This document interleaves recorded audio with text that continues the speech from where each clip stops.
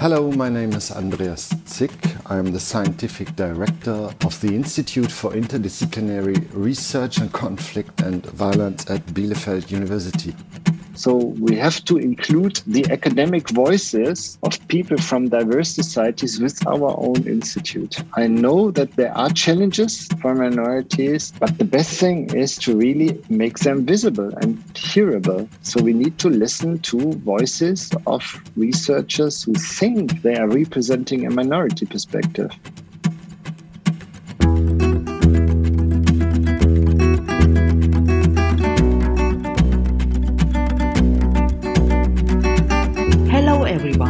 Thank you for listening to this episode of the Researching Diversity podcast.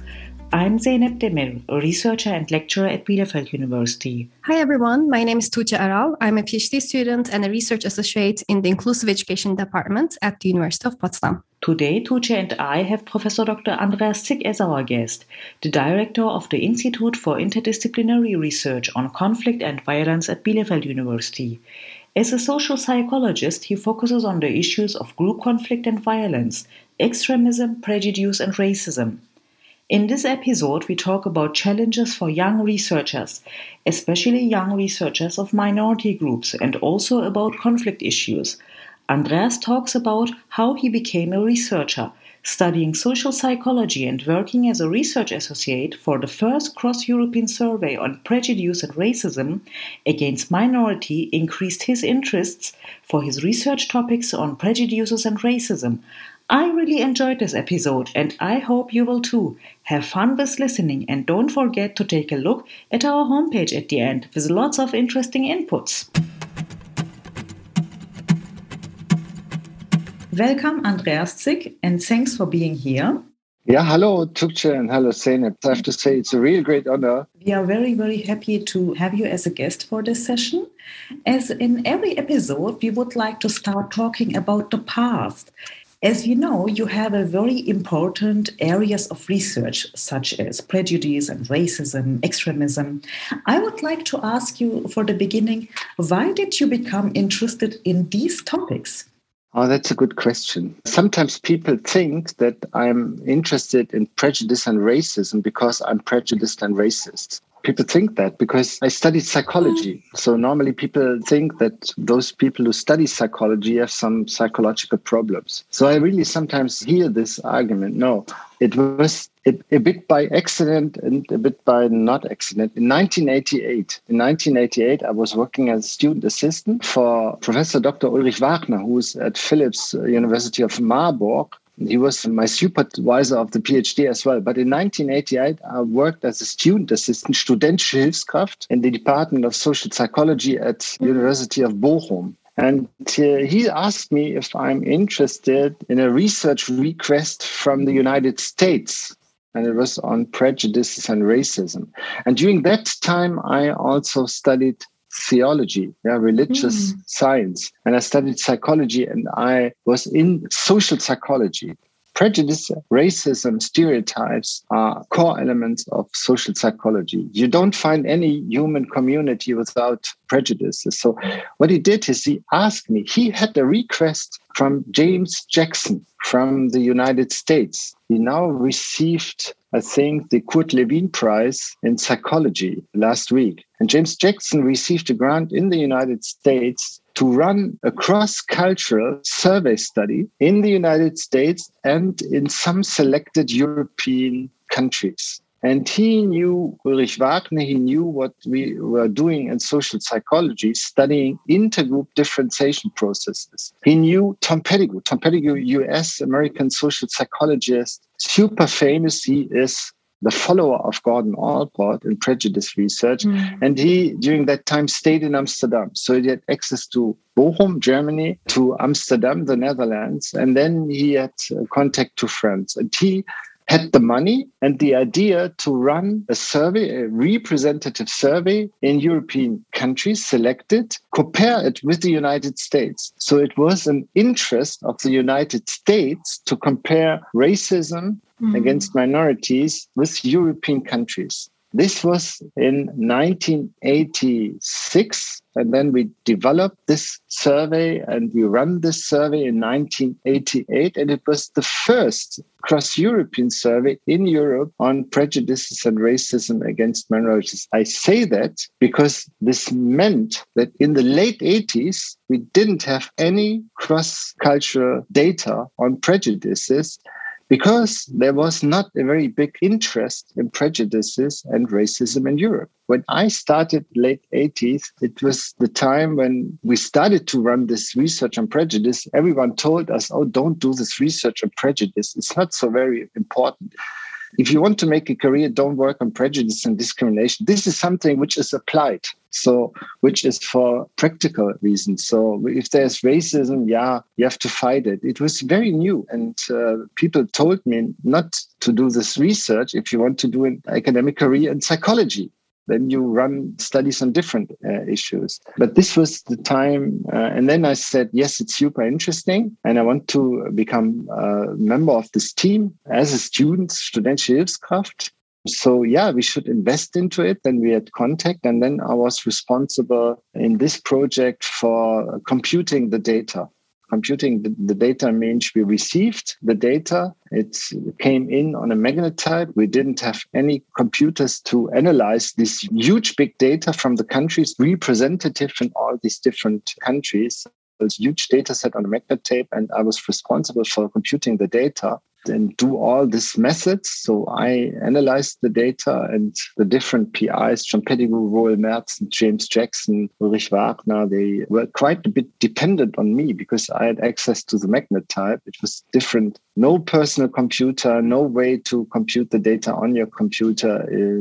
I was sitting in a room, and then we started to do this cross-cultural comparisons. We went to the United States, we discussed it, and this study became quite important because in this study, since we compared the US results with the European data, Tom Pettigrew, Roel Mertens, and us in Bochum, we developed this difference between subtle and blatant prejudices, which became quite a very well-known concept then in the 1990s. So within the data we saw in Europe, there are different ways to express prejudice. But it's not the same like the racism in the United States. So we could not transfer the racism concept from the United States to the European context. But in the European context, we could develop this concept, this difference between blatant and subtle prejudices. So this is when I became a researcher.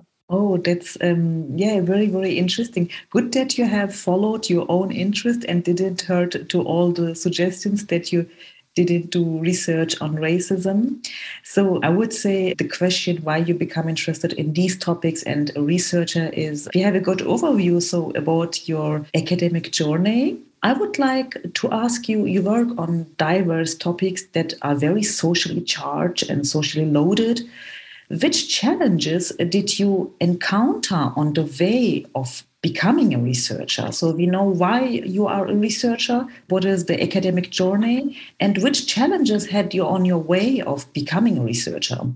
The biggest challenge is to get a position in research. And this is not different from today. So, yes, I knew that I was highly identified and committed with research. So I studied theology, which was beautiful. It was really great. And I was sitting in seminars on ethics and dogmatics, and I was involved in philosophical discourses. So it was very great. But I thought I want to become a researcher in the sense of natural science. So having theories and testing them against the empirical reality. So the biggest challenge is always to get a position, because to be in research means you have a position in the structure. And this is a very strange, a very hard world, the science, because in Germany, you have to get a contract, then you have to do your PhD.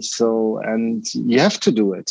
And then there's absolutely no guarantee. With each contract, there's no guarantee that you can follow your career. So it is strange. But the biggest challenge is to keep your interest against this bit competitive world, but also against the world of insecurity, to live in absolutely insecure realities from the economic side of you, which is really hard. So, and it's the biggest challenge, because in the academic field of the universities, there's a clear way of an academic career. In Germany, it is you do your master's. In my time, it was a diploma. Then you say, okay, I want to stay. Then you are doing your PhD. Then you have to concentrate on this, because if you apply later for an academic position, the time you spend on your PhD counts. So don't work for 10 years, but try to do it in a fast way. And after your PhD, you have to decide to keep on the academic career, which means, can you imagine and can you get a commitment to become a professor? And normally people doing their PhD would never say, oh, yes, I become a professor. I knew some of my colleagues who always believed that they will become a professor, but they came from families who were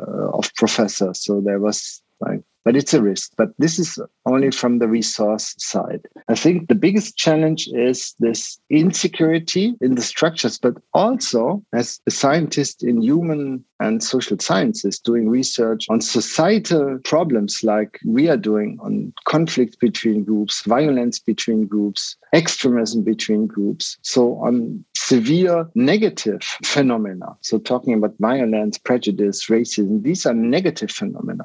And it's not easy to do research on phenomena most people want to talk about it, most people don't want to address, and which are part of the societal reality. So yeah, people have a lot of interest on racism. People like to discuss racism. People like to discuss violence, but listening to researchers and supporting this kind of research, listening to it is different. It's absolutely different. Yeah, we all like crime stories, but when we need time and support to do our studies on why people radicalize into severe violence and want to kill others because of their ideology, then it's a hard field to make a career in this kind of field. So it's not easy. And I think the other challenges of researchers is to find the commitment. You always think, am I really a researcher or not? So there are no clear answers. In research, when you are in research, you never get an absolute clear answer that you are good or bad or it's enough. It's a career where you have to find your own identity and your commitment. And it's a very, very individualized career to some extent, although we are working in groups and teams, but there are high individual challenges and there are a lot of insecurities. But on the other hand, and this is what I always say, is compared to other jobs and to other possible ways to find a way in society, it's an absolutely interesting and free sphere. So whenever I faced challenges, my contract was ending, people told me that my publications are not good enough, rejection of publications. We are in a world of competitive reviewing. So this is a big challenge, yes. To get in your first peer-reviewed paper is more frustrating. Yeah, it's challenging, but it's frustrating because normally it's rejected. Your grant applications are rejected. So you are always in a competition. And in psychology, it's highly competitive. Sometimes you have competition without any reason. So super competitive. Psychologists are super competitive because I don't know why. Yeah, because they want to have a guarantee for any kind of risk. So yeah, they need to be super sure because before they upgrade or devalue someone. But anyway, the challenge is to really take the freedom and organize yourself, your field where you want to do your exploration, to find your research issue where you are sure this is me. This is where I want to know why things are as they are. Yes, thank you. You talked about really big challenges on a structural way, on an individual way. I have a last question for the past session. You are the director of an Institute for Interdisciplinary Research on Conflict and Violence. We have a lot of young researchers working in this institute, including me, including young researchers also who are migrants, researchers of color. What advice would you give to other junior researchers, especially maybe for junior researchers of color? My most interesting advice is if you perceive prejudices or racism against you because you are of color, don't take it home. Look for a trusted person and speak about it. Because in an academic work field, we should be able to cope with this problem. For me, color doesn't matter, should not matter. For me, it should not matter where people are from. I invite a lot of people from people like Zeynep and a lot of people I I really tried to open in the last year. I tried to open the institute, make it more diverse, make it more become colored, make it more international. So we have not been in this institute 10 years before. So we were more white, more homogeneous, which is pretty good because you are homogeneous. Yeah? Homogeneity sometimes is easier than diversity, because now in my institute, everyone has to speak English, including me with my limited vocabulary. It's really hard. It's really hard. Even my administration has to do it. Even the secretaries have to speak English. So it's a challenge, especially for them. But I was pretty sure that we cannot do so many research on minorities without helping minorities. And I speak about minorities not only as an oppressed group, but groups who do have a perspective I don't have. So we have to include the academic voices of people from diverse societies with our own institute. But in Germany, it's hard. I know, we are an institute of the university. So from the researchers who are running their PhD and want to make their PhD and finish the PhD, the next question is, can they become a professor? If I think people can become a professor, I should try to keep them. Yeah, you don't have to become a professor. But after your PhD, people like me who are professors think about, what's the next step in this career? You can do a lot with your PhD. But if you want to stay in the university in Germany, then you have additional 6 years and we expect you to become a professor. And this is hard. It's still hard in Germany. For me, it's too hard. Like if you don't speak fluently German, to become a professor in Germany is still hard. We don't have very good facts on that. I would like to have a study. And even that we don't have a study on how diversity works, even in academic settings, I have a doubt that it's easy. So you need very good networks and you need very good support.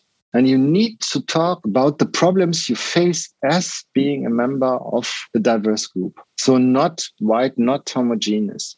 But it's the same with gender. It's anyway very often an intersectional problem. So if you are in academics and if you perceive there are some stereotypes, whether it's against being a woman, whether it's against being a stranger in this German academic context, you have to address the issue. But the good thing is that in research, in asking a research question, your own category membership shouldn't matter.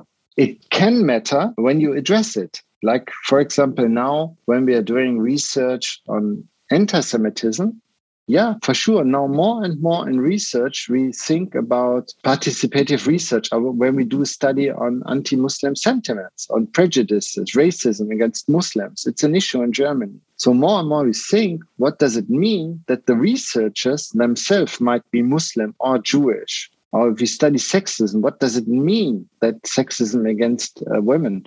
What does it mean that we as a researcher might fall into one or that gender category more and more? But from a research side of view, we can make it explicit. We can make it to become a research issue. And then we can talk about participative research. This is the next challenge. And researchers coming from minorities face, I think, more challenges. I talked about this insecurity being in an academic field. So I'm now talking to you, to 2 young women doing their PhD.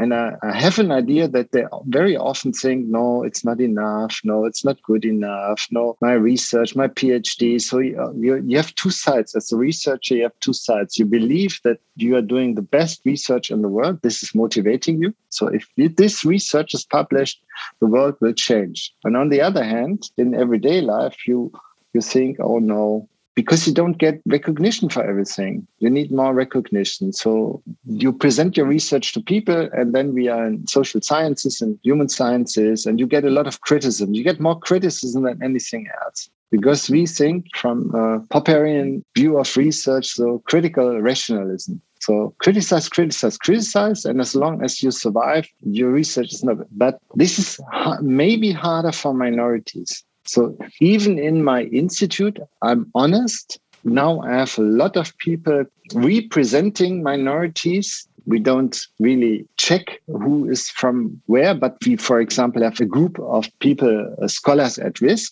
and they are outing themselves to be scholars at risk. So I have to take care and attention to these voices of scholars at risk. And I know that in our everyday life and academics, even these categories can influence our communication. So people might think, are they positively discriminated or not?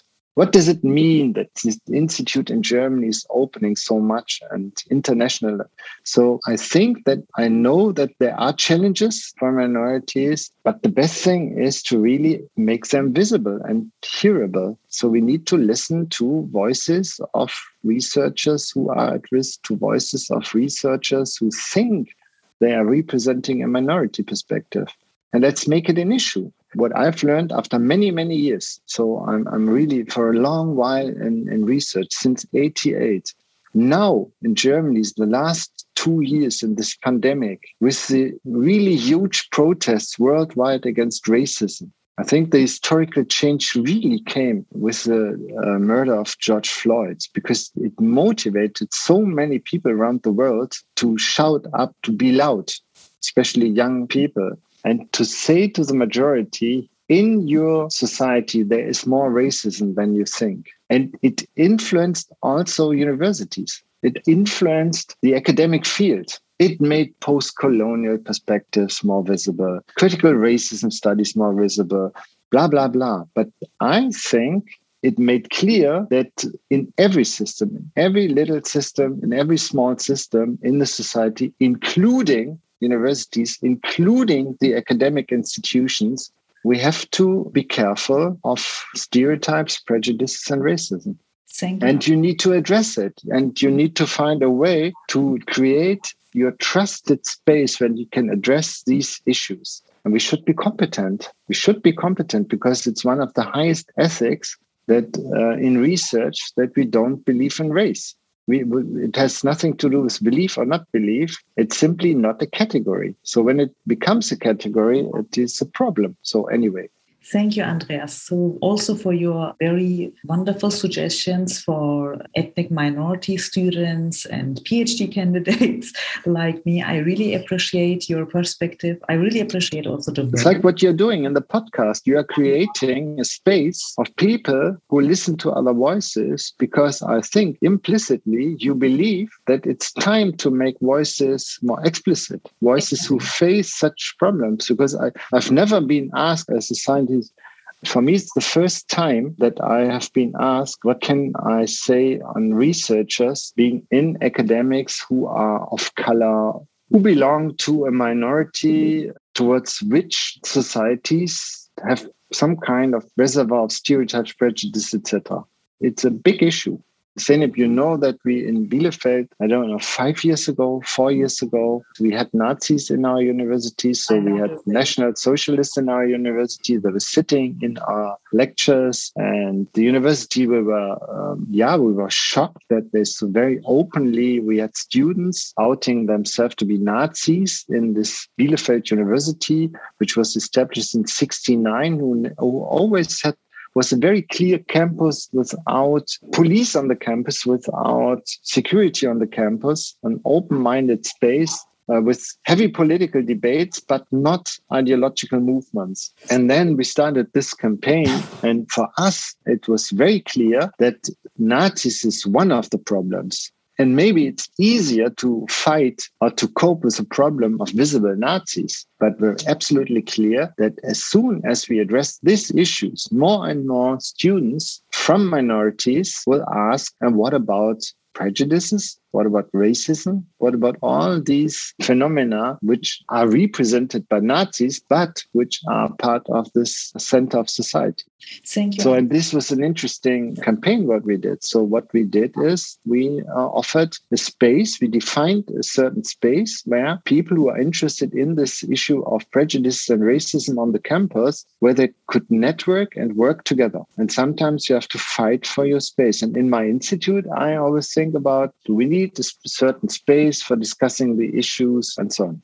Thank you so much. I think that's a very interesting topic that you brought up. What happened in the campus? It's very difficult to face with. And I think one important aspect of it that institutions should take some steps to prevent extremism. But it should be open for heavy political discussions and this is important for our society to develop and get in a better position. But very hard to tackle all this extremism and political discussions. It's very hard. It's a conflict. When you address these issues you are addressing in your diversity podcast, these are conflictual issues. Definitely. Diversity is nice. We all like it. But we don't work with concepts like economics. If I'm in a company, for sure, it's easy to implement diversity. Why? Because companies have less problems because it's a top-down process. Mm-hmm. Yeah, it's a process the management can initiate because companies might think that diversity is good for the economic survival. But in societies and in institutions where diversity has never been addressed, it's a conflict. It's an issue of conflict. Definitely. It's an issue. What does it mean, an issue of conflict? It's an issue of where you face conflicts on identities, even between minorities. So in the university, what does it mean if we have a network of Muslim students in the university? You have to face with the problem that some other minorities will show up. And if you talk on racism, it's a conflict issue. Even if in Germany you talk on anti-Black racism, what do you have? Heavy societal debates where racism starts, where racism is ending, and it's conflict on who is the offender and who is the target. And the same with diversity. But on the other hand, and this is why we are investing into it, we hope that, especially in academics, we can have conflicts on these issues like diversity, but we all have one consensus, and this is we believe in a constructive way to regulate these conflicts. So yes, we talk about racism in institutions. Yes, we will see there are some racists. Yes, we will see there are some blind spots where we never looked at. But we still believe that there is a constructive way to get rid of it. And this is the same with diversity. But on the other hand, there's absolutely no alternative. Because if you live in a diverse society, so even in academics, we need to find a concept for promoting this diversity. In economics, you always have a good argument. You're thinking about the rationale, so the costs and the benefits. But in academics, diversity means, for me, much more than speaking about color and speaking about ethnic and cultural differences. In Bielefeld, we are working on this concept of group-focused enmity, which is a concept of studying prejudices, various prejudices. And we always had the argument that the diversity is much bigger than you think. So what about poor people in our academic fields? Normally, you have people with ethnic cultural markers, with gender markers, but poverty also matters quite a lot. And the concept of diversity is quite nice because it's a maximum of openness to talk about differences and to have an eye and to listen to problems groups have by being diverse to what is the so-called majority. And this is super interesting. Yes, definitely. A lot of variety. I mean, diversity, the word diversity includes a lot of variety inside, as you said, gender, sexual orientation, ethnic background, and also socioeconomic status, which is very visible in Germany. When in the classrooms, when we talk with students, they always bring up this issue of socioeconomic status. Yeah. This Arbeiterklasse or this Armut, these words that are very visible in this society.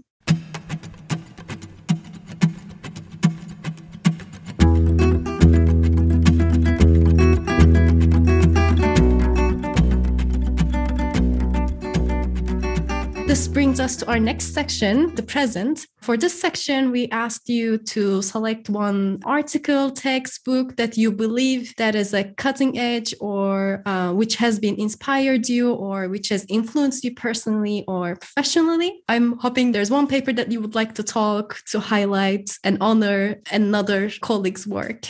Yeah, this was a huge challenge. Yeah, because why? I made my career in social psychology, Yeah, and in psychology, we now are publishing 10,000 papers per day. Yes. Yeah. So what is the paper which really motivated me to think different about the world? So when I think about a paper, it should change my view. This is what we want as researchers. We want to understand the world. And we have a lot of papers where I think, knew it all. This is always the effect of knew it all along. So my paper, which really changed my thinking about societies and what is relevant in societies, is maybe I have two papers. The first paper is the original paper from Henry Taschel and John Turner. They, in 1979 and in 1986, they published a chapter in books. So it's not a paper, but it's a chapter in a book where they developed what we call the theory of social identity. And in the theory of social identity, they developed a theory which tries to explain why people, individuals, reject other groups, derogate other groups. What is the motive behind prejudices, racism, and behind differentiations between groups? So in every society you have group conflicts. How to explain this? And in this chapter, it was first published in 1979, and I think I had this chapter in 86. It was a bit revised in another book. In this book, they confronted the mainstream thinking about intergroup conflicts, conflict between groups and society, because in former times, the main theory was in societies, groups are developing because they have similar interests. They have similar interest on resources. There's similar ideologies, similar attitudes. So in societies, there are a lot of homogeneous groups, Turkish communities in Germany, because they have similar interests. They come from Turkey, Muslim. And this similarity is the main principle. And to devalue others who are not similar is increasing my image of similarity. You have conflicts between political parties because they share a similar ideology, and this is not similar to other ideologies. And this difference increases similarity. And Taschel and Turner in this paper, and we all had to read it from the morning till the evening in the theory, they argued that similarity is not the relevant thing because groups create similarity.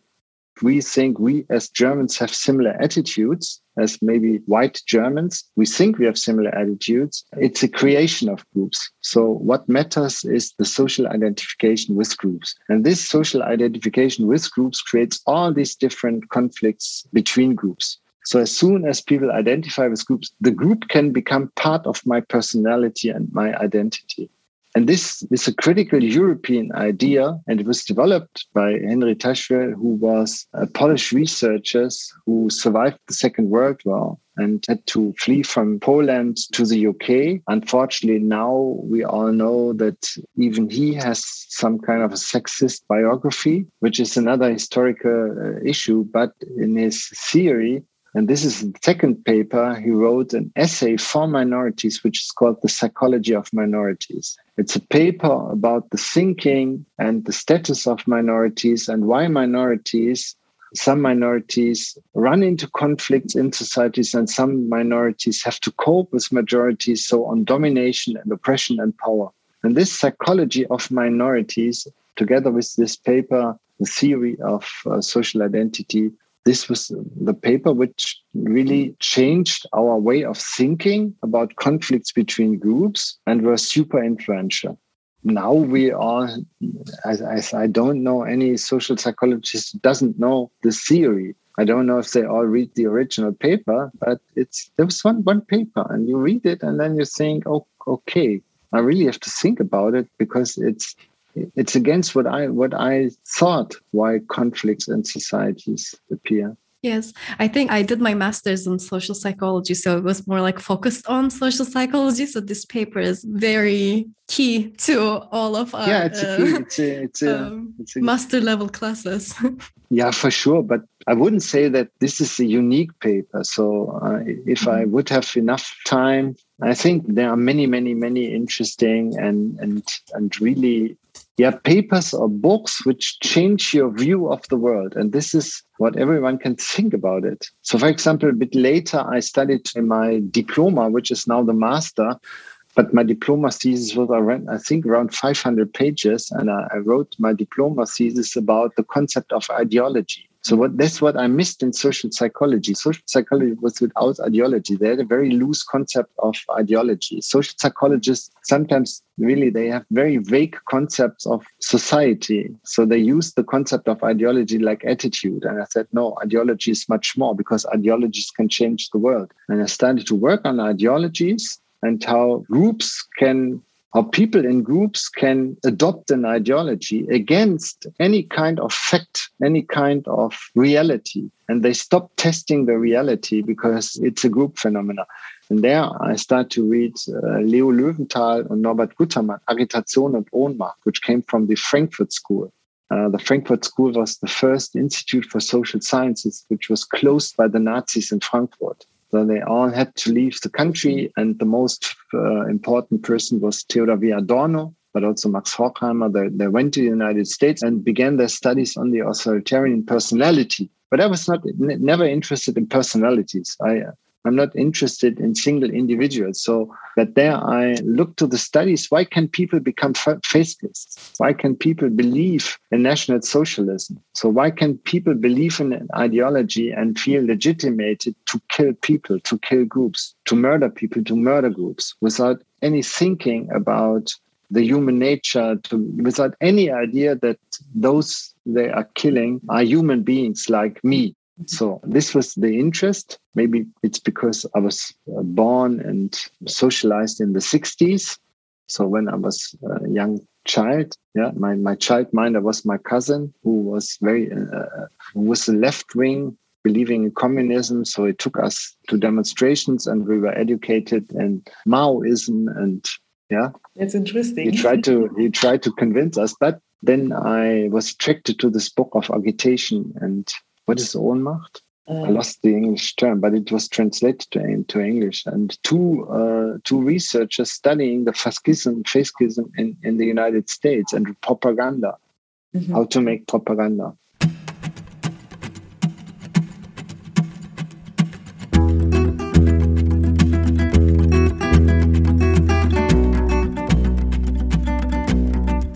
I would like to continue here right now with the next section, and is also the last section from our podcast session, the future. What changes would you like to see in the upcoming years regarding research on your topic or regarding academia in general? What should the future bring or changes regarding these topics which we have talked about, like maybe about migration or extremism or radicalization? If I have a free wish, I did my habilitation on the phenomena of acculturation. So the phenomena of acculturation, very easily defined, is acculturation is the process where one group enters a new cultural context, tries to adopt this cultural context, comes into interaction with another group. Let's call them the natives or those who lived there before. And during this interaction context, something is changing. This process of acculturation means, from the perspective of minorities, to become part of this cultural context, but be aware that this context is changing. So it's not like immigrants coming into a neighborhood and then immigrants from another country, they come to a neighborhood in Germany and they become German neighbors. No, it's the context is changing. And I think the way societies change by coming into contact with other cultural contexts, this is something I am missing. So I did my habilitation, and it was in 2008. I submitted it in 2008. And I was super attracted by this field of research because it opens our research for the question, what in the phenomena, in the context we are researching is an expression of acculturation processes. Let's make easy. How do societies change? Taking into perspectives that they are surrounded by other societies. So societal change, but not from within the perspective, but from a global point of view. And this was an issue where I thought it's not addressed. It's very open to a lot of disciplinary approaches. So I read a lot from sociology, from psychology, but from cultural science. So And I also thought that the old disciplinary approach does not work when we want to understand acculturation. Because of simple reasons, I left this field of research and I went to Bielefeld, because I could become a professor, and you wouldn't never say no if they offer you a permanent job as a professor. But now in the societies today, I think that this thinking about the global world and the societal change by international exchange between cultures, how to explain and how to understand this is a super challenging issue. And I can explain it more easily when I move to a field of research where I'm not in climate change. We cannot understand climate change without having an interdisciplinary, global, very sophisticated, broad perspective. But this way of thinking on climate change, and you see now we live in a society where most of the westernized, most of the liberal societies really want to do something to stop the climate change. I came from research not on climate change, but on change of culture, from prejudices, from heavy intergroup conflicts. We live in a society where the level of violence against groups and people and individuals, whether it is violence against kids, children, violence against women, violence against minorities, violence by ideological reasons, where we have such a high level of violence, which will stop any kind of societal change. And I think we need a new way of thinking beyond disciplines, how we can explain these conflicts within and between societies from a broader perspective. So, and this is my prospect for the future. So very often I'm super happy to be in Bielefeld in an institute for interdisciplinary research. My idea was always to be interdisciplinary means, yes, you can have strong disciplines, but the phenomena we are studying are not solvable and not understandable from a single discipline. Every discipline has this view, but we need to think beyond the disciplines. This climate change, you can see this now in this very historical moment when societies are in pandemic states.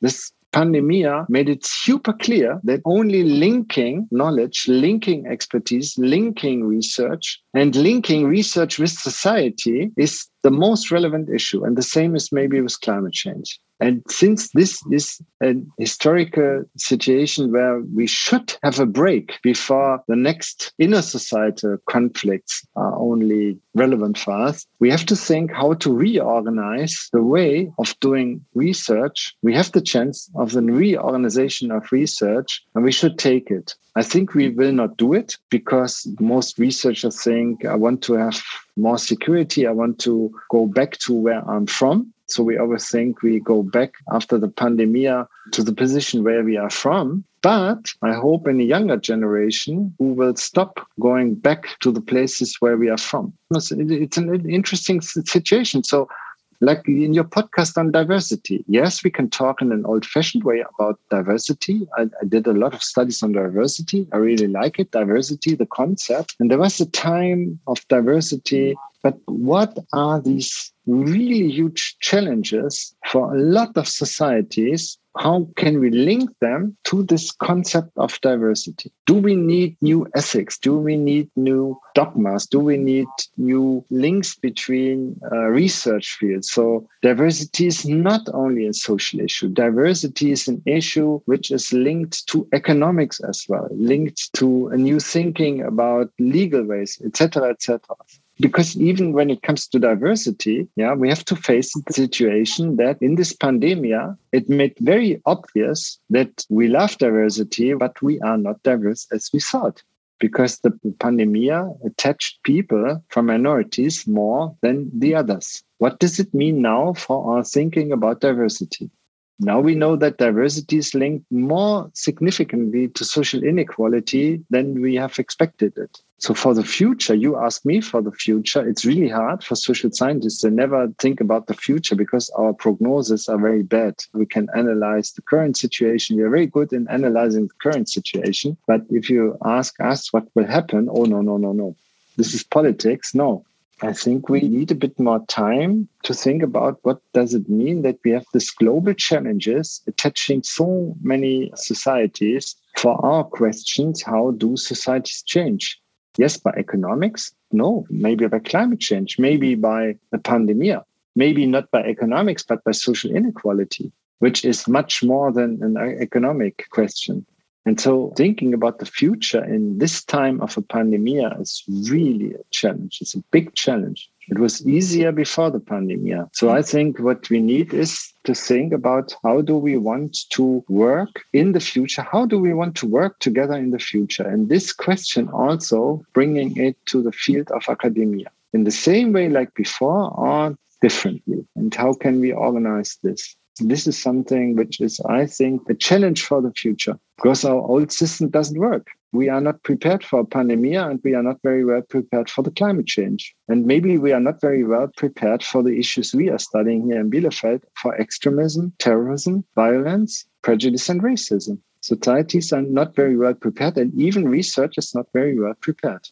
Thank you, Andreas. It was a very huge insight of the challenges, and I realize we have a lot of work to do for right now and also for the future on the academic level, but also on the societal level. Yeah. So as a wrap up for this session, the one last question. I know...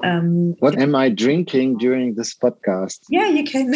A pot of coffee because it's late and I have to work after this podcast. Yeah, I know you have a 12-hour working day. No, it's a joke, just a joke. Okay. So what is your very last question? Yeah, I know you have a very busy schedule, like teaching, supervising thesis, managing a lot of projects, leading a research institute. How do you stay motivated in your work as a researcher? What is your motivation for doing this job? I have no idea because maybe this is more a problem. Maybe I work too much and maybe more I'm a problematic case. And as a psychologist, never ask the victim of something why he or she is a victim. So never do that. So maybe I have a problem because I have only my research and a bit free time. I think what's really motivating is that I have so much freedom. I have so much freedom. You can create your own space. Nobody asked me which kind of book I should read, I have to read, etc. pp.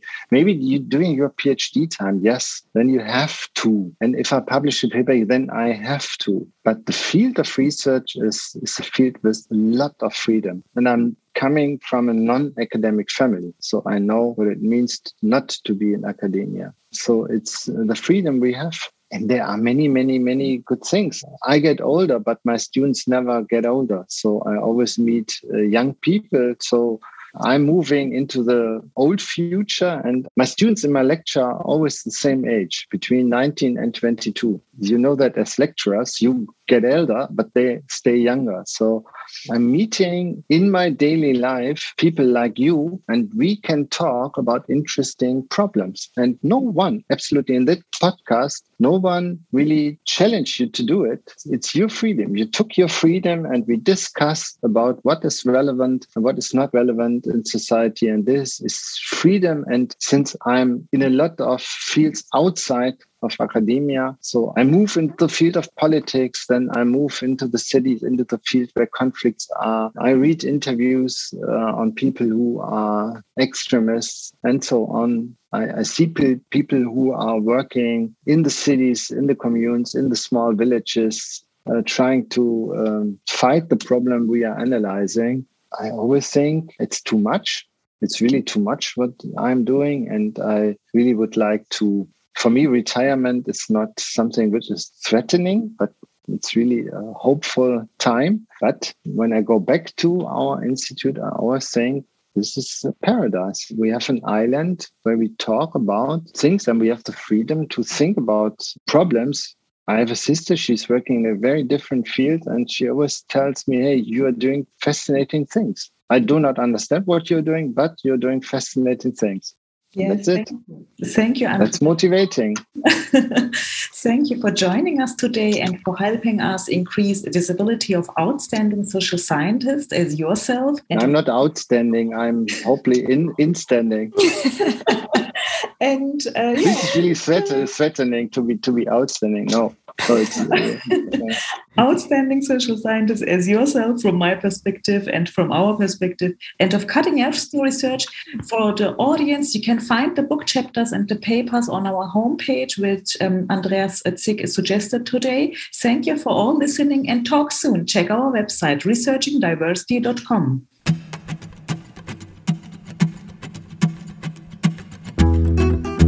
We want to thank Minor Revisions for the music, Max Kersten for post-production, Lotte Kohlmann for logo design, and Zeynep Alpay for artwork. Make sure to visit our website for bonus materials and to follow us on social media at Researching Diversity Podcast. Stay tuned and talk soon.